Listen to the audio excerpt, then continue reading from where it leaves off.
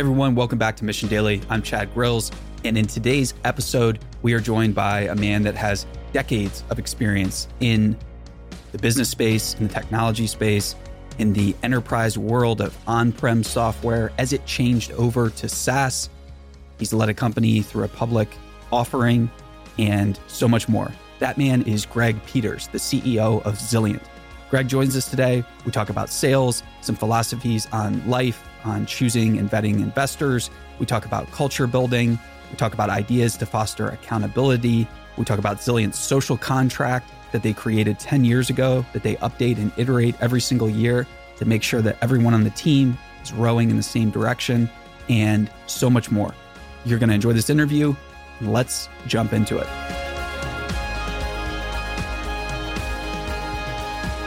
Today's thank you for sponsorship and world-class products and services goes out to TriNet. I'm the founder of a media business and I need all the help and organization I can get. One of the biggest problems I've faced in the past is HR. I say past because I'm not facing it anymore. I educated myself and got the team at TriNet on my side. TriNet and their expert team help us at Mission with our payroll, benefits, and compliance. TriNet offers full-service HR solutions tailored to your industry. So educate yourself and get the HR help you need. Whether your team is 10 people or 1,000, TriNet has you covered. Check out TriNet for your HR needs today.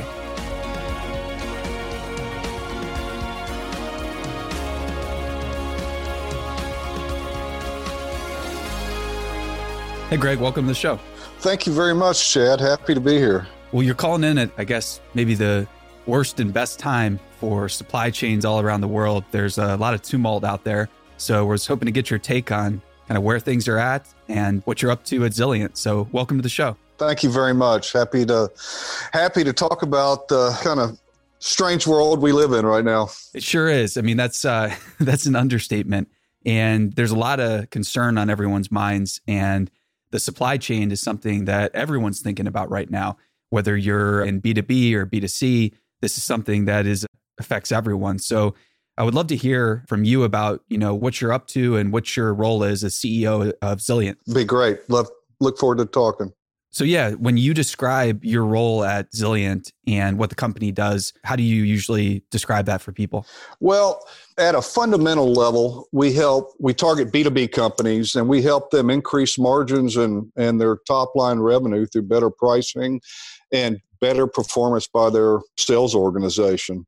An easy way to think about it is we help sales organizations figure out what products they should be selling to which customers, how much of those products could be sold based on what kind of market share that customer has, and then what price they should be selling those products at. So we sell solutions that help top line and then how to make more money off of those sales, so improve margin percentage. We do it by taking data and blending data science with the software solutions that we've built to tailor these, I call it answers, what products to sell and what price to be selling them at. These answers, we push those out to the sales organization so they make better decisions. So I kind of think of us as being in the answer business and then building software solutions that enables salespeople to consume those answers in a really easy way.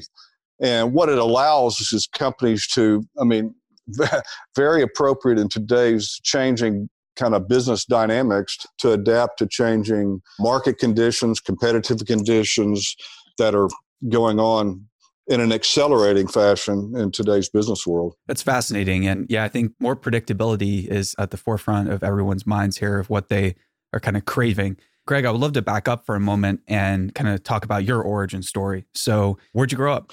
I grew up in Little Rock, Arkansas. I'm the third son, 4 kids of a football coach in Little Rock. So grew up there in kind of a more of a sports world than a business world, if you would, in terms of the way my family kind of behaved and what we discussed and so forth. So when I got out of college and decided to kind of start in the business world, I was really the first of my family to do that. When you were in the sports world and kind of that was your bread and butter throughout the day, what everyone was talking about and part of the culture, What were the big lessons that you took away that you feel like got you a strong start in the business world? So I played football and I was the quarterback, so through college.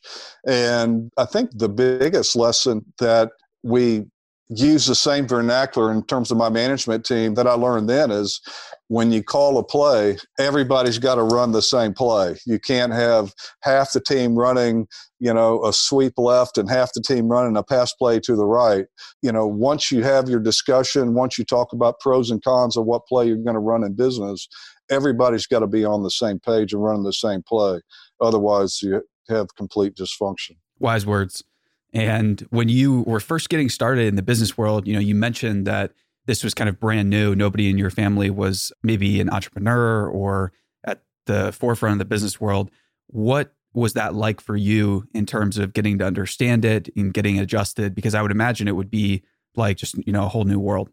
Yeah. And, I've spent most of I'm 59. So I guess maybe for most of your audience, I'm an old, but I've spent, almost the vast majority of my career in the software field. I began my career at Arthur Andersen, one of the public accounting firms at the time. And while there, so I have a finance background, and while there, started to move into the high-tech space and software space, serving our clients, and ultimately got involved and began working with one of my clients. And, when I talk to college kids who are thinking about what field they should enter, I just urge them, don't worry about that. Go get involved in something you're interested in. Software as an industry to make a living at didn't exist when I got out of college. So I think just having a kind of a lifelong learning yearning and just continue to educate yourself and pursue, what interests you ultimately works out. Great advice for sure.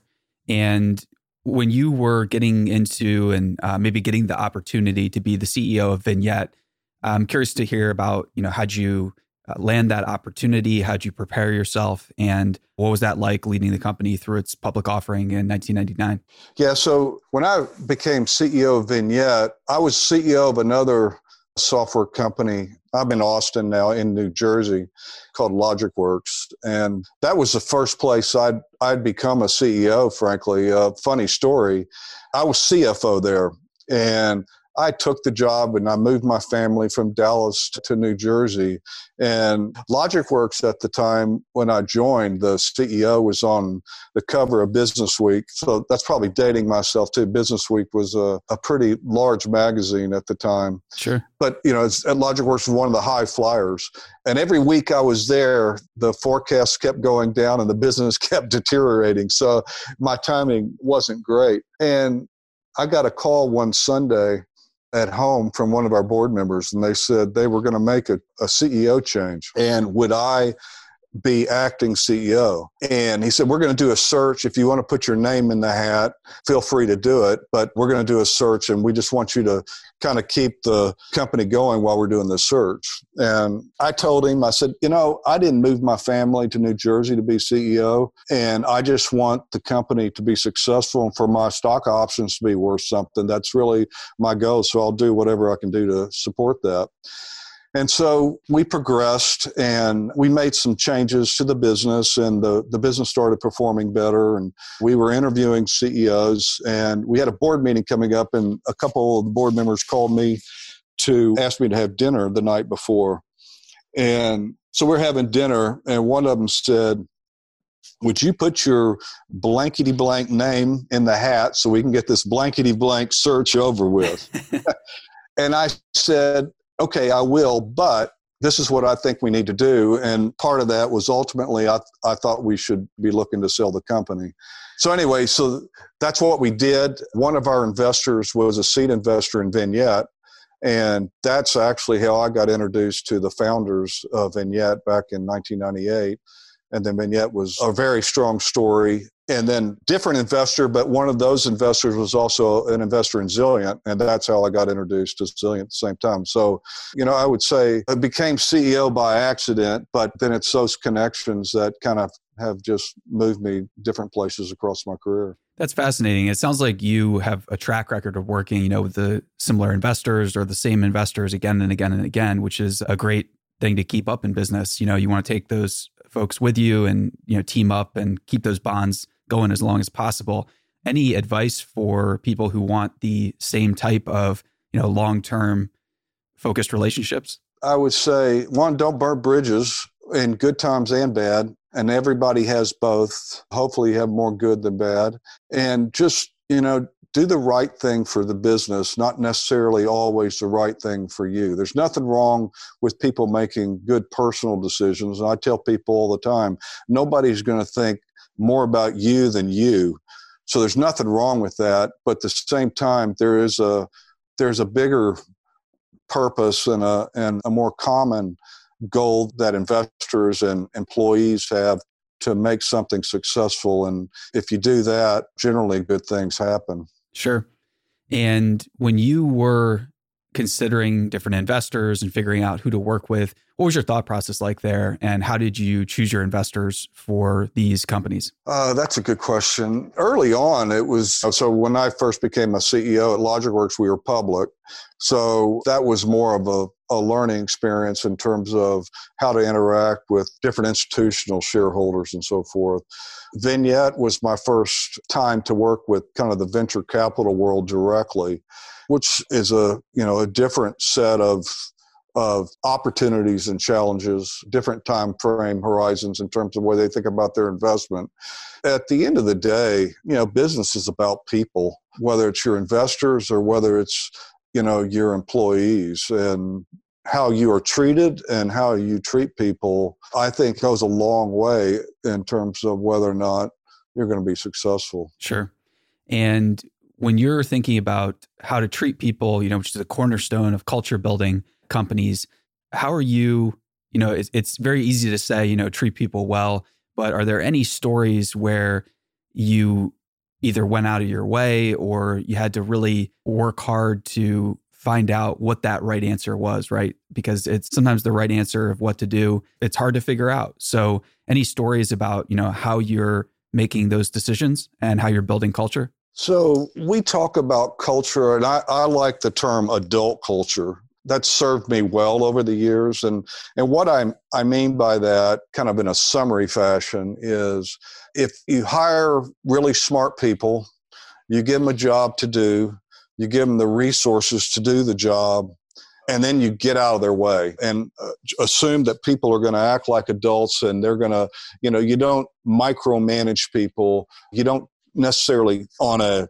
daily basis for sure tell people, what to do. You get out of the way, because what I've found is that people achieve a whole lot more. If you're hiring the right type of person, they achieve a whole lot more on their own initiative than if they're being micromanaged.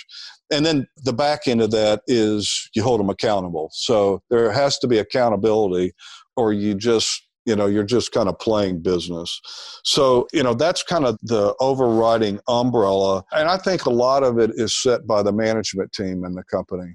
So if, at least from my perspective, you try to have your entire management team operating under that same framework. If some functional areas are in kind of have one culture and others have a different culture, then I think that really breeds resentment. So we abide by something we call the Zilliant social contract. And it is something that we developed probably 10 years ago that we update every year that says, that which I say we update at the beginning of the year. I have my entire management team. We talk about this to say, okay, as leaders, what are we going to agree to? We're going to agree that we're going to treat people as adults with respect, with trust, with personal accountability. We're going to communicate openly and candidly. We're going to lead by example, et cetera. Kind of a set of things like that as leaders that we're agreeing to. And then also conflict's inevitable, that when we come in conflict with each other, what do? First, you approach the person privately and you try to work things out. You engage constructively, you talk about things, and be honest, but assume that the person is coming from a place of good faith. And I guess over time, there's always going to be conflict, that whether somebody feels like sales isn't doing the things that they should do, or, the product organization isn't working hard enough, getting enough product out, whatever it might be, that if you can enable those individual management members to engage with each other in that way, I think, what I found is we have a lot less dysfunction that enables us to have greater productivity. Sure. And not necessarily at Zilliant, but early on in your career, or maybe at Vignette or anything like that, was there some time where, you discovered, wait a minute, we're kind of playing business, or wait a minute, we've kind of got this dysfunctional thing going? And how did you, identify that and fix it and bounce back from it? Well, I think, probably at Vignette, which was during the dot-com days, I think there were a lot of businesses that were kind of playing business. I mean, in terms of any specific examples, if you go back, there were more kind of business parties, right, if you will, that were occurring at that time, where people were taking VC money at really high valuations. And it was more about trying to make those management teams look like they were somebody important versus not. And we certainly took the approach, and I think it stood up well over time, to kind of get back to basics and don't have a lot of the glitz and glamour. And I think it came through with our investors. It came through with the performance in our stock. A really easy example was our revenue recognition at the time. So this was on-prem software. This is pre-SaaS days. But we didn't recognize revenue until our customers were live. So we didn't recognize revenue when it was sold. We recognized it, 30, 60, 90 days later when our software went live. And that, in my mind, that aligned our interest directly with our customers' interest, because they needed the software working. But it also gave us visibility in terms of, we knew what we sold this quarter was going to turn into revenue next quarter. So it gave us a lot of visibility in our business. It allowed us to manage our business better. We could have recognized some revenue faster, which would have made our growth rates faster earlier. We felt like it was the right thing to do. And it held up well for us in terms of the predictability of our business, which helped our stock price. We never got sued. I've never been sued, in any aspect of business, which is, one of the things I'm proud of. Hey, everybody, we're taking a time out to thank TriNet for sponsoring independent media like Mission Daily. If there's one thing I am about, and in fact, one thing the whole Mission team is about, it's accelerated learning. One way I do that is by learning from the best. When it comes to learning about HR, the team and resources TriNet provides are my go-to source. Just this week, TriNet published a blog and webinar series to help small and medium-sized businesses manage the impact of COVID-19. It covers actions you can take to be prepared should one of your employees test positive for coronavirus. It also covers other factors you should consider, including employee compensation, if your business is required to shut down due to the pandemic. There's lots happening now in real time. Go to TriNet.com and get the information you need to protect your business. TriNet will continue to post the latest as recommendations as legislation is changing on a daily basis.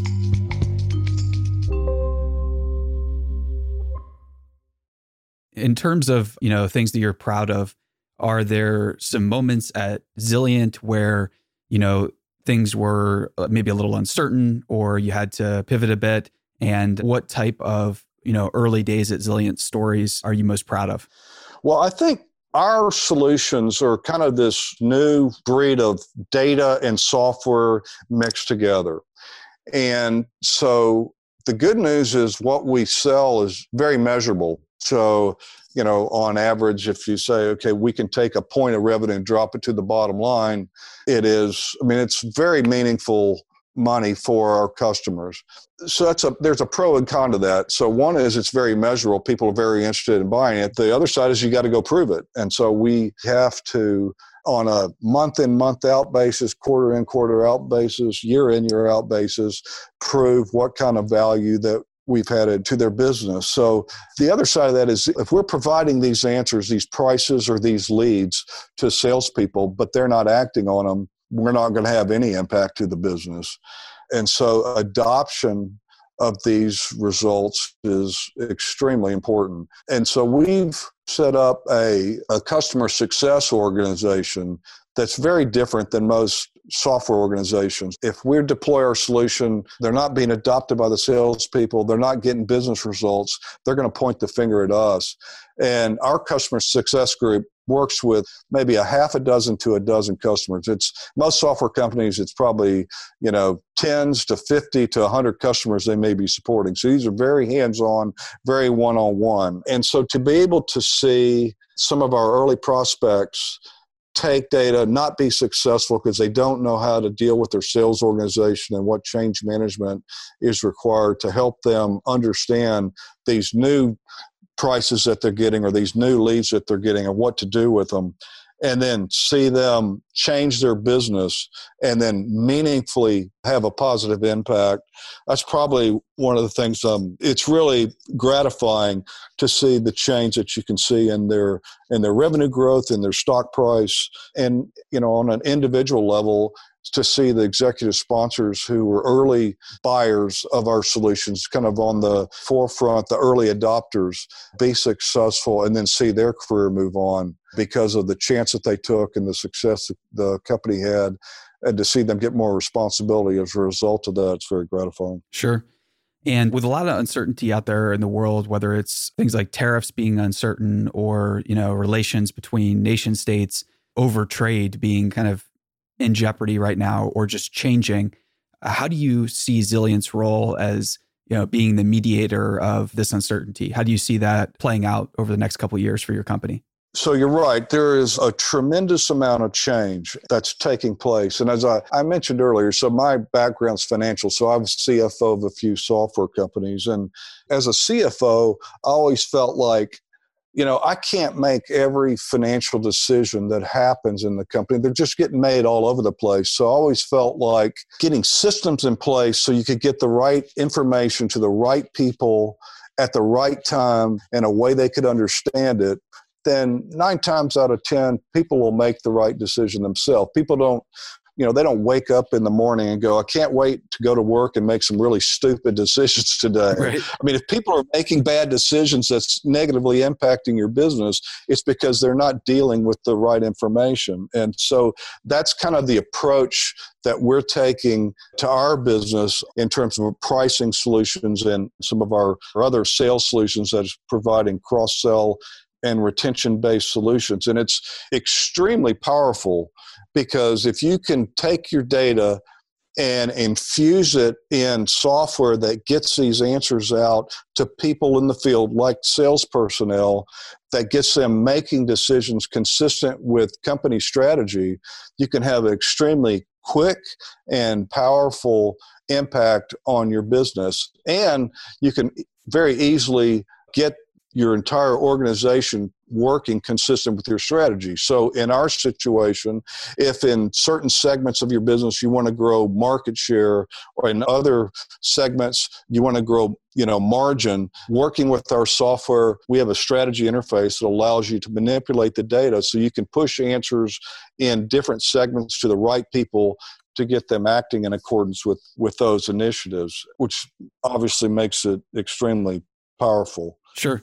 And as a company that enables better sales, I'm sure that you have your own philosophies about sales. And is there anything that you believe about sales where few of your colleagues agree with you on, or, where you can't figure out why more companies don't adopt those philosophies? How do you think about sales? Yeah, so we've been around a while. I mean, we've been around as a company 20 years, and we have been frustratingly way ahead of the market. The adoption of these types of solutions in the B2B space has been slower than in the retail space or in the hospitality space. That's just a fact. Companies have invested in a lot of process improvement. So whether it's ERP solutions, supply chain solutions, CRM solutions. They've done a lot of work to try to automate processes, and data has been a byproduct of that. And it's that data that is it's kind of one of the biggest untapped assets that most companies have today that solutions like ourselves are using to drive this kind of value for our customers. So over the years, I think it's taken longer for companies, I think, to get a lot of these kind of this infrastructure in place. Initially, solutions like ourselves are extremely expensive. I mean, we were initially an on-prem solution. Our average deal size was $3 to $4 million if you bought our kind of suite of solutions, half software, half solutions, or half services. So these were kind of big, heavy IT engagements that delivered good value, but was a lot of work to get that value. I imagine a really long sales cycle, right? Yeah, very long sales cycles. Our sales organization were, I call them elephant hunters. I mean, they were, if they could close one large deal a year, they could make their number.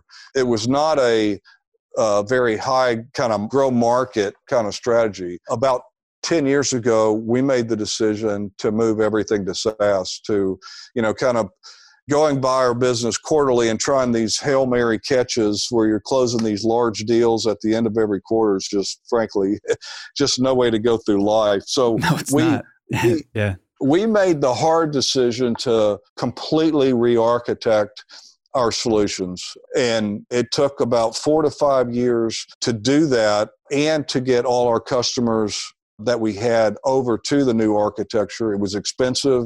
It's a whole nother podcast in terms of the transition from on-prem to SaaS. It affects every functional group inside the company, from obviously on the product side to sales. You don't want elephant hunters anymore. You want people who can be more transactional and manage more customers and prospects in their pipeline. From a services perspective, you don't want year-long plus projects now. You want to, get in, get stuff up and running very quickly and get out. So you have to kind of restructure your entire, process that your services team is working under. And even contracts, you don't want 80-page contracts. You want much simpler, kind of contracting process. So it affected every group inside the company. And some people can make that transition and some people can't. But we've done it. We're the only person in our space that's done that. And it's provided a huge platform for innovation for us now. So it's worth it. Sure. So when you're thinking about transitioning from larger contracts to smaller contracts, you're basically like the master of, figuring out pricing for companies. How are you approaching this? And when you're just talking with somebody or providing advice to a CEO who, let's say, has, an average deal size that's maybe in the couple $100,000 range, and they think that they want to move up to elephant territory. I'm sure every situation is different. But is there some catch-all advice that you usually provide to CEOs and executives that want to get your take on pricing? Yeah, we have a fairly structured sales process where we get data. We do some diagnostic work with that data. We interview some of the company personnel to understand what the selling environment looks like. And then from that, we can go back to the management team of a prospect and be pretty close to telling them, here's what we see as the opportunity, here's where we think you can capture it the quickest, those kinds of things. And so that's our side of it. And I would say, based on the work that we do and the thoroughness of how we would approach them and the engagement and the way our services team works, that our prospects get a very strong feeling that, we can execute on what we say we're going to do. The biggest concern we found is they don't have the same confidence that they can execute on their end. Right. And that's one of the things I think, particularly in the last 12 months, that we've worked with is what can we do as an organization to make them feel more comfortable that on their end, they can succeed and they can execute. We've done things like we implement what we call a solution design workshop, that it has their business leaders, but also their IT, to really go through at a very detailed level what is the requirement is for them, what the requirement is for us. And obviously we try to minimize whatever, impact and just business disruption that's going to happen on their end. But that's helped us address kind of their side of things. That's as important, if not more important than our side, which we can control. We can't control them. Sure. So Greg, when you're thinking about work-life balance or integration or just, living your life in general, how are you staying mentally fit and physically fit? Are you still playing any sports? What's that process like for you? Well, it probably sounds like a CEO thing, but I love golf. I do. It gets me outside. You can compete. It's really hard game. There's always a challenge on things to improve, but it gets me out of the office, and it kind of is at my way of clearing my brain and just enjoying a different type of competition. And golf's a great game. You can play it for your life. Some of the golf courses as you travel the world are in some of the most beautiful places around the world. My kids have now gotten involved. It's a great way for me to travel and spend time with my kids. That's my outlet, and it's been a really good one for me. I love it. And when you are thinking about learning as a CEO, are you doing podcasts, books? Are you reading things online? Is it a combination of everything? What's your learning routine like? I would say it's somewhat a combination of everything. I have recently gotten into much more podcasts. I think it's a great vehicle to get very timely information in almost every subject area you can imagine that's available, if not daily, certainly weekly. And we all spend quite a bit of time in our cars. I find it a great way to stay abreast of different areas, not just business, but just any interest area that you can call it up when you want it and you can pick the subject matter. It's pretty good. I like it. And are you the type that likes to learn from other CEOs? Do you focus on your own organization and just, having conversations and one-on-ones with your senior leaders? Where do you find like the best learning in conversations happens for you? Yeah, I think it's really important to get different perspectives. So some of that I get from my board members, but I also, the different boards that I have sat on over the years, just seeing how other software companies particularly are thinking about different problems. It's always eliminating and just kind of take a similar problem and see somebody else try to solve it from a different perspective, I think is really helpful. I think staying in your bubble is one of the more dangerous things that you can do. It's interesting. I was having a conversation this morning with one of my investors and board members, and we were talking about some things. And, with the coronavirus, everyone working at home, it has been just getting outside the office more, spending more time alone, thinking about different things gives you a different perspective that we were talking, I think it'd be good for me to do more of, even as things start to return to normal. I think everyone's kind of rethinking their current habits and rituals and, how they were living their life. And it's sparked, at least here in the Bay Area, I think a whole wave of reflection, right? Because I've been talking to a lot of friends in the media space and in the tech space who are either executives running their own companies or other CEOs. And it's really, I'm very hopeful anyways, that everyone's kind of thinking about, okay, how do we better prepare ourselves and build much more of like a resilient culture at home that also supports my business? And so I kind of view this as like a reshuffling of things where we're going to get work-life integration kind of set for maybe the first time in a long time. That's my optimist take on it, though. Well, I'm an optimist as well. I think there'll be some really positive things come out of this. I do know, I don't think things will ever be exactly the same. There'll be some things that are fundamentally changed forever. And there'll be some different business models, and there'll be some different types of companies that come out of this, as there'll be some that don't come out, sadly. But it's whenever there's change, there's always opportunity. And I think it's just important that look at the glass half full always. Always. And when you think about your career broadly, are there any lessons or stories that you maybe impart to your family? I know that being in business, they don't want to hear about it all the time, but what are some of the most important ones that you find that you can't help but share with people close to you? I just kind of goes back to a little bit of what I said earlier. I think with kids today, we pressure them so early in life on what are you going to be when you grow up, whether it's in high school or sometimes even before. Yeah. And I went to a liberal arts college, and that's kind of out of vogue, if you will, right now, because it's not one of the big football factory schools. It's this Rhodes College in Memphis, so kind of an urban setting. And the ability to communicate, whether it's orally or through the written word, that I think has kind of helped pursue your passions and keep navigating the world. And everybody's here for a purpose in life. And if you do that, you'll find your purpose.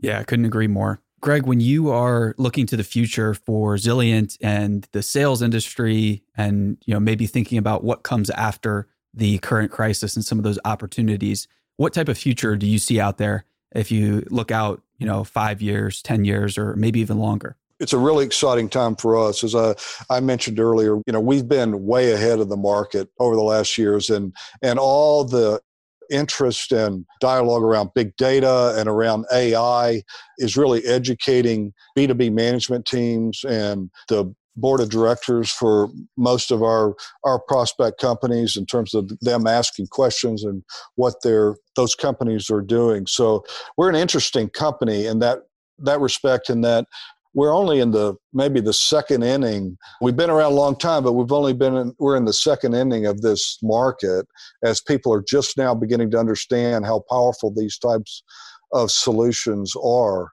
And we're an interesting company in that, and generally in business, you got technology risk and you got execution risk. Well, we know our solutions work. They've worked for a long time, so that there's very little technology risk. And so I tell our team, if we aren't extremely successful in the next 5 years, that's on us, because our market has now formed and interest levels never been higher. And it's on us to not only execute on the sales opportunity, but to make sure our customers are getting the value that they can drive, which will continue to drive future sales opportunities. Sure. And if there is a final call to action, thought, or maybe a challenge for our listeners out there who are up and coming entrepreneurs, they're executives, they're working in the industries that we're talking about today, any final thoughts or piece of wisdom for them? I guess for new CEOs, I would pass along when I first became a CEO, back at that board meeting after the dinner that I mentioned earlier, one of the board members said, "Congratulations, you've heard the truth for the last time." And so my advice is, know that there's, in every communication that you have, there's some kind of filter being applied to what you're hearing. So you have to go out and find problems and continue to ask and, be inquisitive of your employees, what's not working, and address those, and your business will be fine.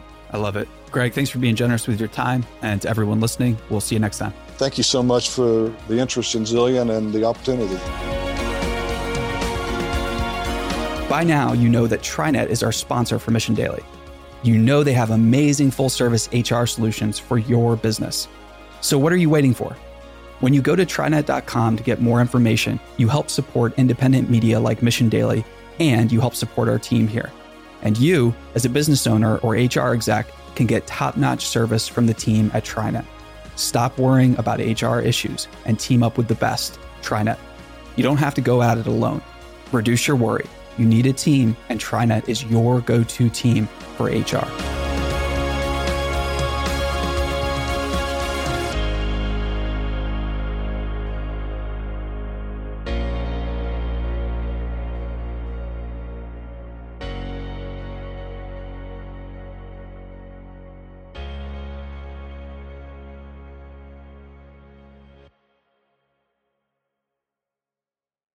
Hey listeners, thanks for tuning into this episode. I hope you enjoyed it as much as I did. If you haven't already, please subscribe, rate, and review this podcast. It helps spread the word, and I would greatly appreciate it. See you next time.